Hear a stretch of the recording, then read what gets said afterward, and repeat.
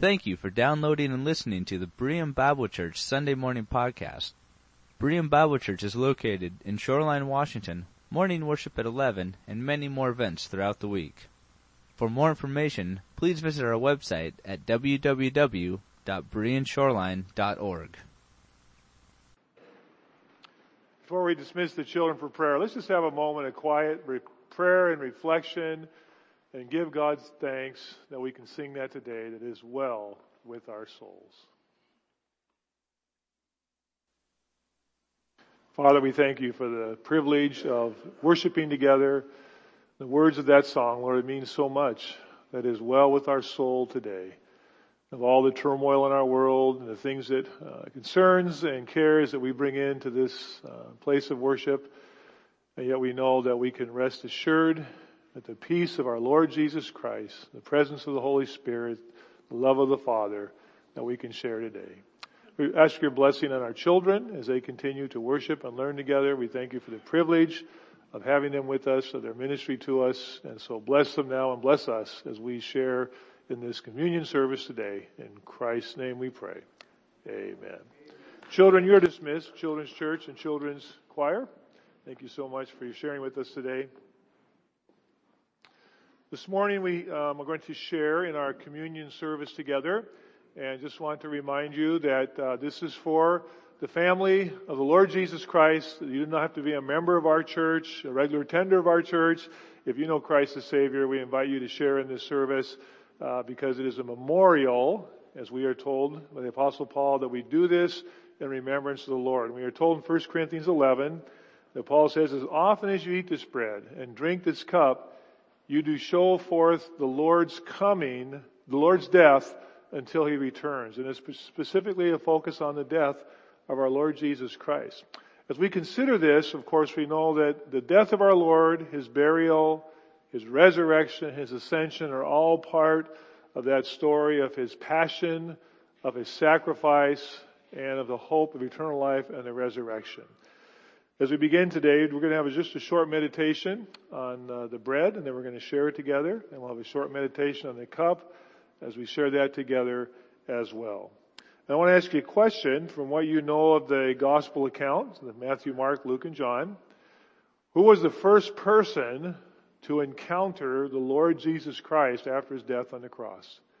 Who was the first person that encountered Him after His death on the cross? If you think back to the Gospels, it presents it in different ways, and we get different looks at it and different people. And I'd like you just to think about that for a moment. But I'd like to ask you if you turn your Bibles to Luke chapter 23, Luke's account of what we call the Passion of our Lord Jesus Christ when He came to Jerusalem to die on the cross for our sins. And we jump in the middle of the account here of our Lord Jesus Christ and His crucifixion. In verse 26, they led Him away, and they seized Simon from Cyrene, who was on his way from the country, and put the cross on him, and made him carry it behind Jesus. A large number of people followed Him, including women who mourned and wailed for Him as He was going to the place of crucifixion. Jesus turned and said to them, daughters of Jerusalem, do not weep for me. Weep for yourselves, for your children. For the time will come when you will say, blessed are the barren women, the wombs that have never borne, the breasts that have never nursed. Then they will say to the mountains, fall on us, to the hills cover us.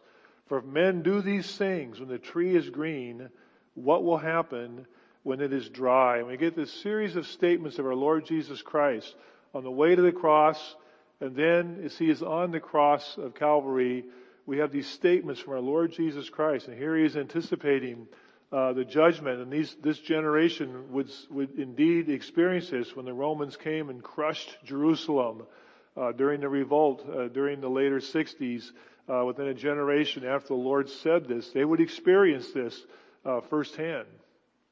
But it says in verse 32, 2 other men, both criminals, were also led out with Him to be executed. And I want us to think about this morning as we come to the memorial time of the cross of Calvary and our Lord's death on the cross. 2 other men We have one cross behind me. But there were 3 crosses. There were 3 of them that were crucified together. And all it tells us about these other 2 men is that they were criminals. We don't know what they did. Some of the translations will use the word robbers. It's really the Greek word for a criminal. We don't know what their crime was. We get maybe a little hint when Pilate wanted to follow the custom of on Passover, there was a time where they were allowed one prisoner to be released and a clemency that could be granted. And he wanted to release Jesus. We get certainly the impression that Pilate didn't want to crucify the Lord Jesus Christ. He didn't want this trouble. He didn't want any kind of revolt. And he says, I found no reason for this. We back up in the verse 23 of the same chapter, of chapter 23, but with loud shouts they insistently demanded he be crucified. And their shouts prevailed. And we find out in this passage that they verse 24, so Pilate decided to grant their demand. He released the man who had been thrown into prison for insurrection and murder, the one they asked for, and surrendered Jesus to their will. And we know, of course, this is Barabbas.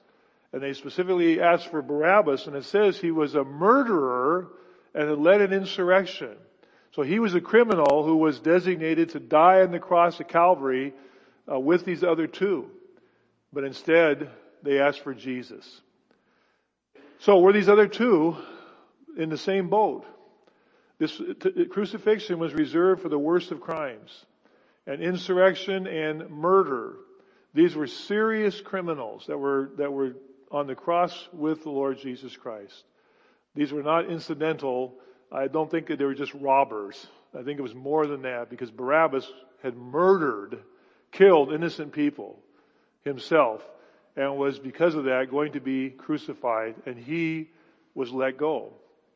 So in verse 32 we have this scene. 2 other men, both criminals, and they were let out with Jesus to be executed. They came to the place called the Skull, and there they crucified him along with the criminals, one on his right, the other on his left.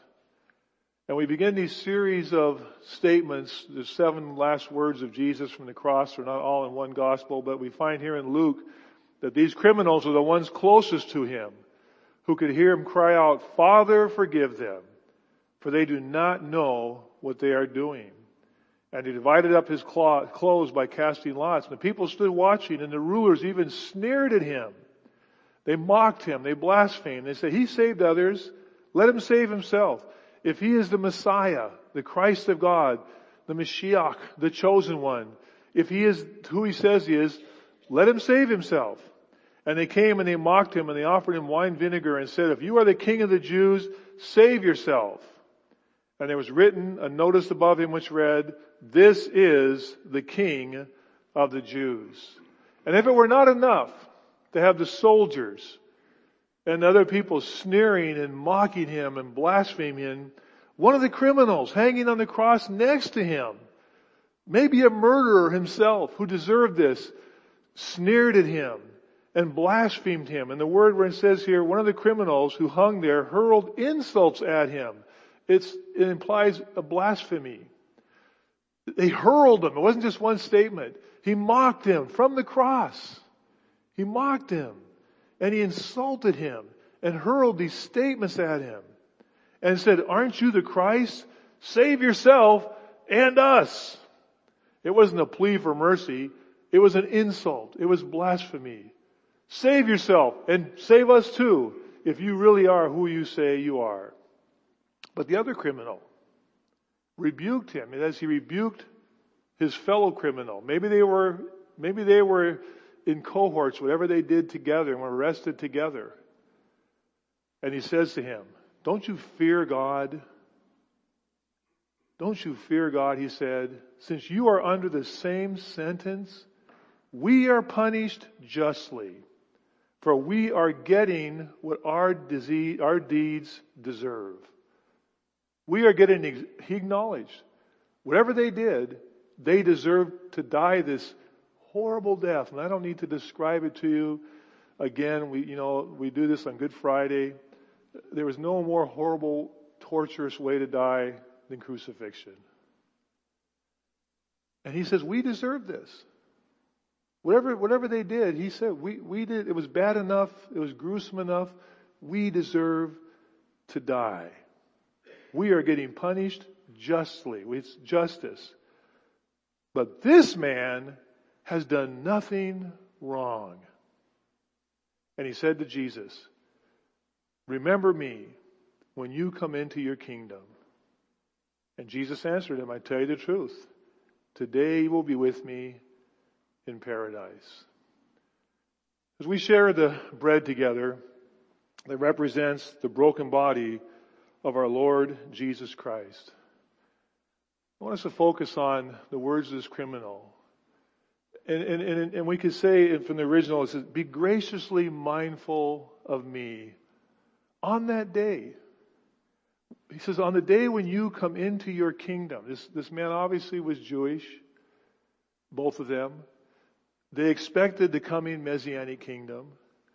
And somehow, I don't know where he encountered Jesus. I don't know if it was all just from what had happened in the proceedings on the cross, but somehow he connected that Jesus Christ claimed to be the Messiah, and he believed he really was. He's on the cross. He's hanging on the cross. I mean, think of the faith of this man. He's hanging on the cross, tortured, next to a person who has been tortured like him, only whipped and beaten and disfigured, who claims to be the coming Savior and Messiah, military conqueror for Israel. And somehow, he has faith that this really is who he really is who he says he is. That Lord, when you come into your kingdom, just remember me. Wow. He doesn't confess his sins. He doesn't acknowledge. I'm getting what I deserve. Lord, I just, when you come into your kingdom, be gracious and remember me. Shut up, other criminal. How dare you do this? We are getting what we deserve. This man is innocent. I think he's the Messiah. And he's coming again in a kingdom. Who else believed that? Who else really believed that Jesus really was going to come again as the King of Israel when they saw him hanging on the cross in this horrible, hideous situation? Remember me. And the Lord says, you will be with me in paradise. Not one day, but today. You know, it's interesting to me because, so often we talk about what does it take to be saved? What does it require for a person to do? Like the Philippian jailer, Paul, what must I do to be saved? And Paul's response was simply what? Believe on the Lord Jesus Christ, and you will be saved.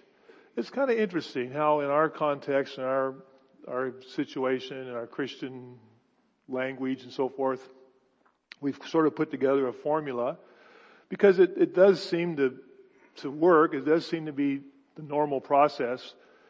We tell people they must acknowledge their need for salvation. They must accept that Jesus Christ is who he is, that he claimed to be, that he died on the cross, paid for their sins, and they must receive Jesus Christ as their personal Savior.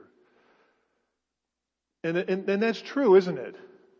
We've inserted some language that you don't necessarily find in the Bible that never says receive Jesus as your personal Savior. But the implication is that just because you're connected with someone else who believes, my grandfather was a pastor, my parents took me to church, I was baptized in such and such church, I took communion. The idea is, no, you have to make a choice yourself. And I get that, right? We get that. But it's just interesting to me that what did he say? He didn't even say, I believe in you. He just indicated he knew he deserved what he was getting. And he somehow connected it. I wonder if the Holy Spirit must have prompted him. What would prompt him to say, "You're the Messiah. I believe it. And when you come into your kingdom, remember me." And that simple expression of faith, and the Lord says, "Today, you will be with me in paradise. You will be saved." And those two men watched him die. He died before they did. We know that because later on they send the Roman soldiers to break their legs to hasten their death because it was a special Sabbath. And Jesus was already dead. But they had to break those two men's legs to hasten their death so they could no longer push up to get a breath, and they died. These two men watched him die before them. Lord, remember me. And it just struck me. I just want to remind you today that as we come and share the bread that represents the body of our Lord Jesus Christ that was so beaten and bruised and humiliated on that cross of Calvary, you know, it just takes a simple expression of faith to receive God's grace. This is before the message has gone out to the Gentile world. This is before the resurrection. This man doesn't know the entire story we know. He is in a context where he is expecting the Messiah to come and to rule as the Old Testament promised.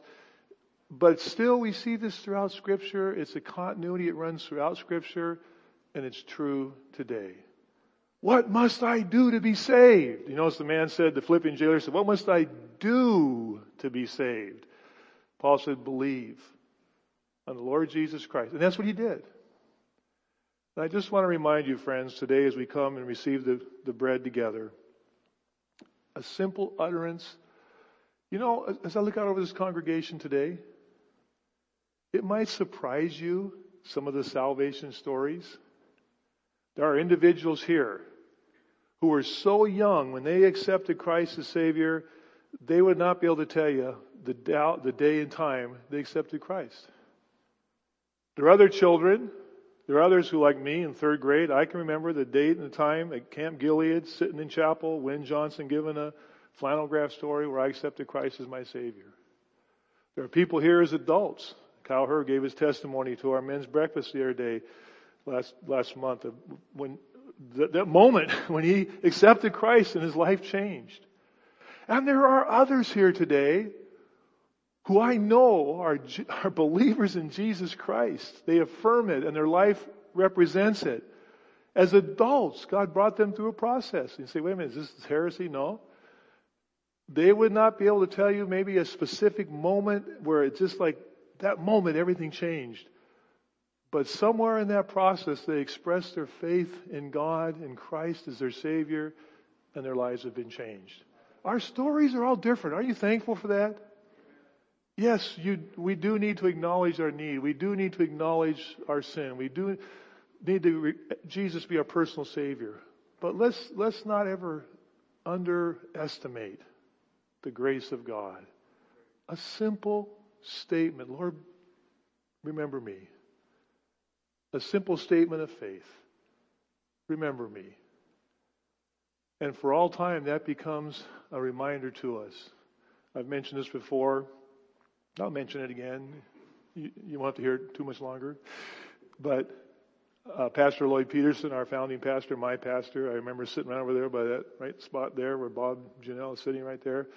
And I remember him preaching from his pulpit and talking about came across his book by Bishop Fulton Sheen, Catholic bishop in New York, God Love You. And he started correspondence with him because he found out that this bishop was teaching the grace of God. And I always remember him saying this, that one of the things that Bishop Fulton Sheen said, never underestimate what God can do in the closing seconds of a person's life. Do you believe that?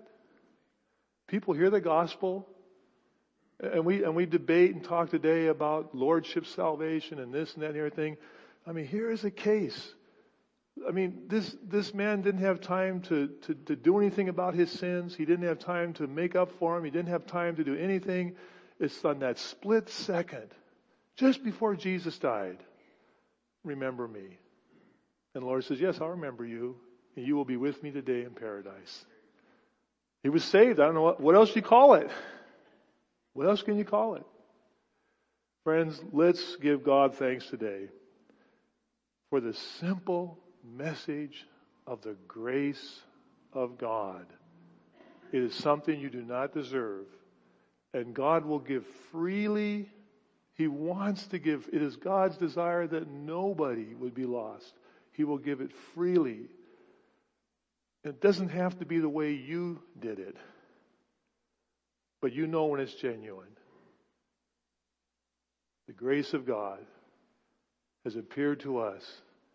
God loves us, and Jesus died for us. And we have a very simple message: accept Christ's payment for your sins. Let's share in the bread together. I'm ask our elders to come forward. If you're visiting with us, we just have a way we do this. It's something that's meaningful for us. We don't have a lot of liturgy, but we ask our elders, who are the shepherds of this flock, along with us as pastors, who serve you, who love you, to serve you the bread today on behalf of the church, that we can share this together as a family of God. So I'm going to ask that you'll just hold your little piece of bread. It's just a reminder of what was shared on the last Passover with the Lord and His disciples. And we'll eat it together after we have a moment to meditate and to give God thanks.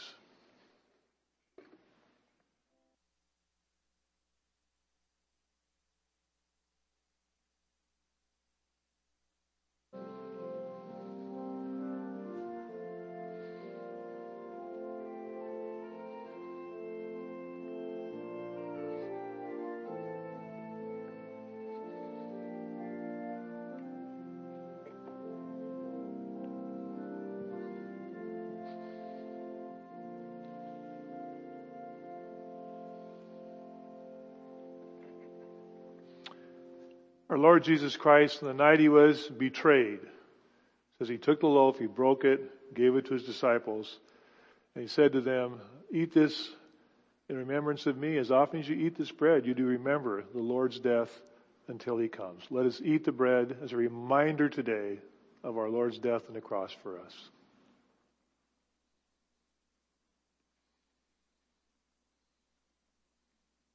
Father, we thank you. Yes, we thank you for your broken body, which was given for us, that we may stand in your grace today. In Christ's name, amen. Okay, sit down. You can sit down for a second. Before we receive the cup together, I did want to think about one other thing in this passage. What the Lord promised this criminal, maybe a murderer on the cross, who deserved the crucifixion. The Lord says, I truly tell you. I mean, it doesn't just say, by the way. It means, listen, I want to affirm this. This is true. And you can count on this. This day, you will be with me in paradise. Paradise. Isn't that a good word? What is it? You know what it is? It's actually a loan word from the Persian. It's a Persian word. And it was borrowed in the Bible world, because in the Persian world, this word for paradise is a garden, a refuge, an area that is protected by the rulers. You know, the Persian gardens, the Babylonian gardens. And think of the most beautiful garden that you've ever been in, and maybe the peace and the quiet and the joy of just sharing in a protected reserve, maybe a game reserve you visited, a garden. So it's no wonder that in the Greek, when the Jews translated the Hebrew into the Greek for their Bible to use, which was the common everyday Bible in the New Testament times, it was Paul's working Bible, they used that word paradise over 46 times. And especially, guess where? Genesis 2 and 3. They use it for the Garden of Eden, paradise. We know a lot less. We know more. We don't know much about it. Okay. What is paradise? What is paradise? Wouldn't you like to know? We're only told what we're told. We're not told anymore. Where was Jesus going to take him? I'm telling you the truth. The guy didn't even ask for that. He didn't say, Lord, can I go to heaven with you? He just said, when you come back in your kingdom, whatever that is, just remember me. Because as a Jew, he believed in a place for the dead, for eternal souls until the day of resurrection. The rabbis taught this. The rabbis taught about paradise quite a bit. And that it was a place where the righteous would go until the day of the Messianic kingdom. It would be unveiled. It would be brought back. It was secretly hidden away. And it's a place, but it was a place where the righteous souls would go. We can't possibly comprehend, but it was a place where they would go until the kingdom was coming. And he's saying, Lord, remember me when you come in your kingdom. He didn't say, take me to paradise. He didn't say, take me to heaven. He probably expected to go to a worse place of judgment where the unright, like the story of Lazarus, the other Lazarus in the parable of the rich man and Lazarus, where there's a gulf between them. He probably expected to go there, but he's asking the Lord, when you come back, please remember me. I hope I can be resurrected in your kingdom. And that's not what the Lord promised him. He says, no. Today you will be with me in paradise. And the only other hint we have about paradise in the New Testament, we have two other places. 2 Corinthians, because this goes over into the age of the church, the body of Christ. Paul says, I know a man. I don't know if it was in the body or out of the body. I don't know if it was a vision or if it actually happened. I think Paul's speaking of himself. 14 years ago was caught up to the third heaven. The Jews believed in 7 heavens. He said, he was caught up to the third heaven. I can't tell you. We aren't told anymore. Whether it was in the body or out of the body, I do not know. God knows. I know that this man, whether in the body or out of the body, I do not know, but God knows, was caught up to paradise. This is during Paul's life. I think he's talking about himself. He was caught up to paradise. It's the word. It's this beautiful place. It's this place, this garden. It's a place for the righteous. And in fact, he says, when I was there, I heard inexpressible things that I'm not even permitted to tell you. He didn't say what he saw. He just says, I heard things. I'm not even allowed to tell you what I heard. It was so wonderful. He had this experience. He was caught up to paradise. And then, in Revelation, for those who endure, in Revelation chapter 2, they will be given the right to paradise. So friends, this word paradise is a word that is used to express. We have to just take what we're told. There's no sense speculating any more than that. But I guess the words that would describe it is, it's good, it's conscience, you're conscious, and I think the rabbis were right until the resurrection. And we are in God's care. And I just want us, as we receive the cup together, I want to remind you that each time we come on Sunday, we meet the first day of the week, Resurrection Day. It's just good to be reminded. We really, really, really, really, really believe in eternal life and in heaven. And whatever, I would love to know all my friends and loved ones, and some of you have experienced this even recently, the loss of a loved person that, you dearly wish God didn't call home, but He did. We would love to know what it's like. But I just want to say 2 things. It's good. It's good. And secondly, we will be together again. We will be together again. We really, really believe in the resurrection.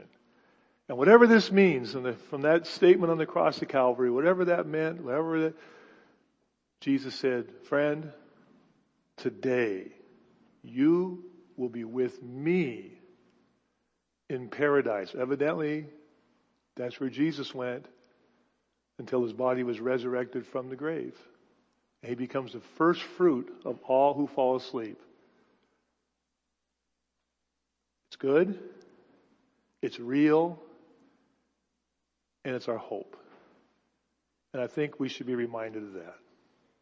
And we're going to share in the cup now as a reminder that the blood of Jesus Christ was shed to provide us this hope of eternal life. Eternal life is not something that begins, ends, and starts over again. Friends, it is eternal life right now. And we'll have to leave it there. But we have a hope in eternal life and the resurrection because of our Savior Jesus Christ. So we'll share the cup together. If you would just hold it, and as you hold it, just meditate on what it represents, the blood of our Lord Jesus Christ.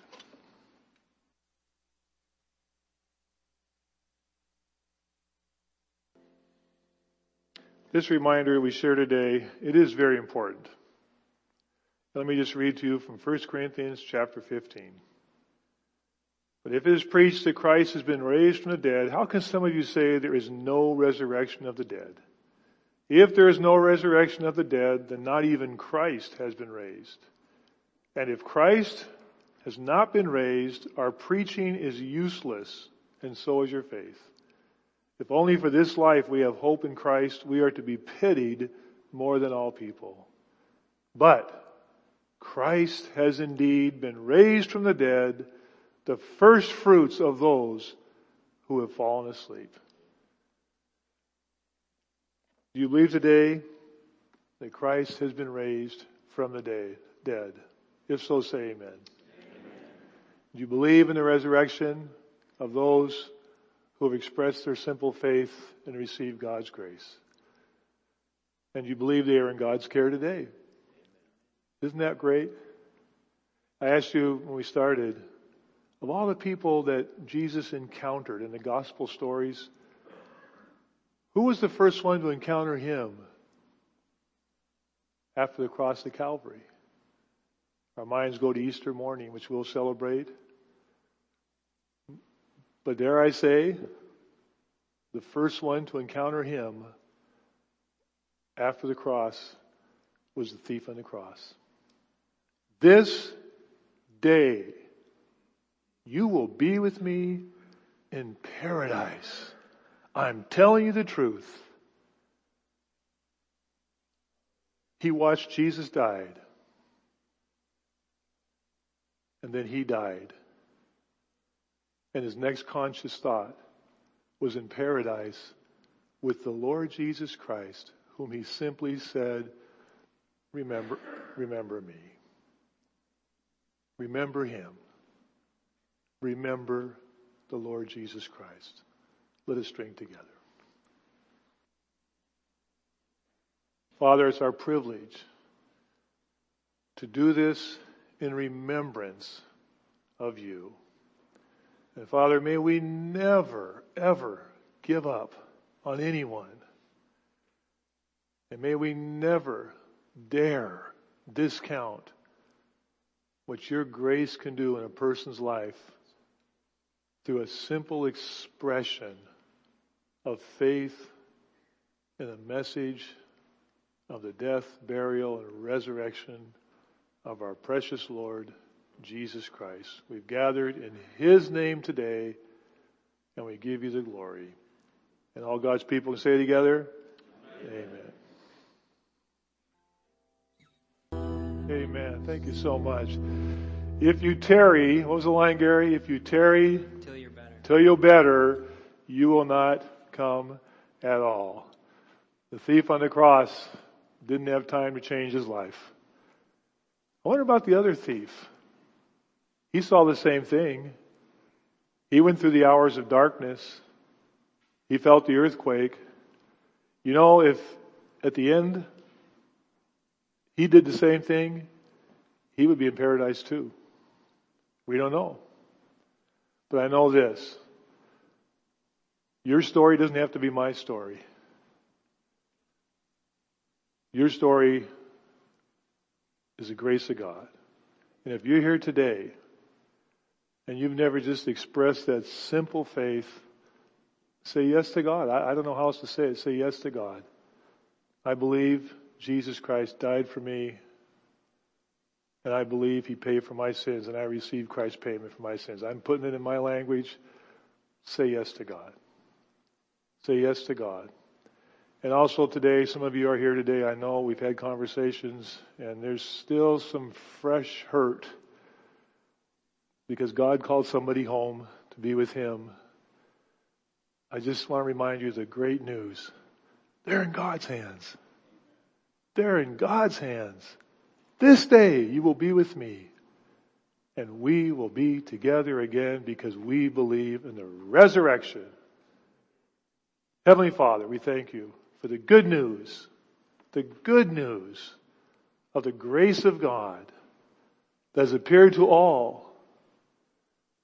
And we pray the Holy Spirit would work in lives this week, and maybe someone here today. May we not get in the way by demanding that everything look like us.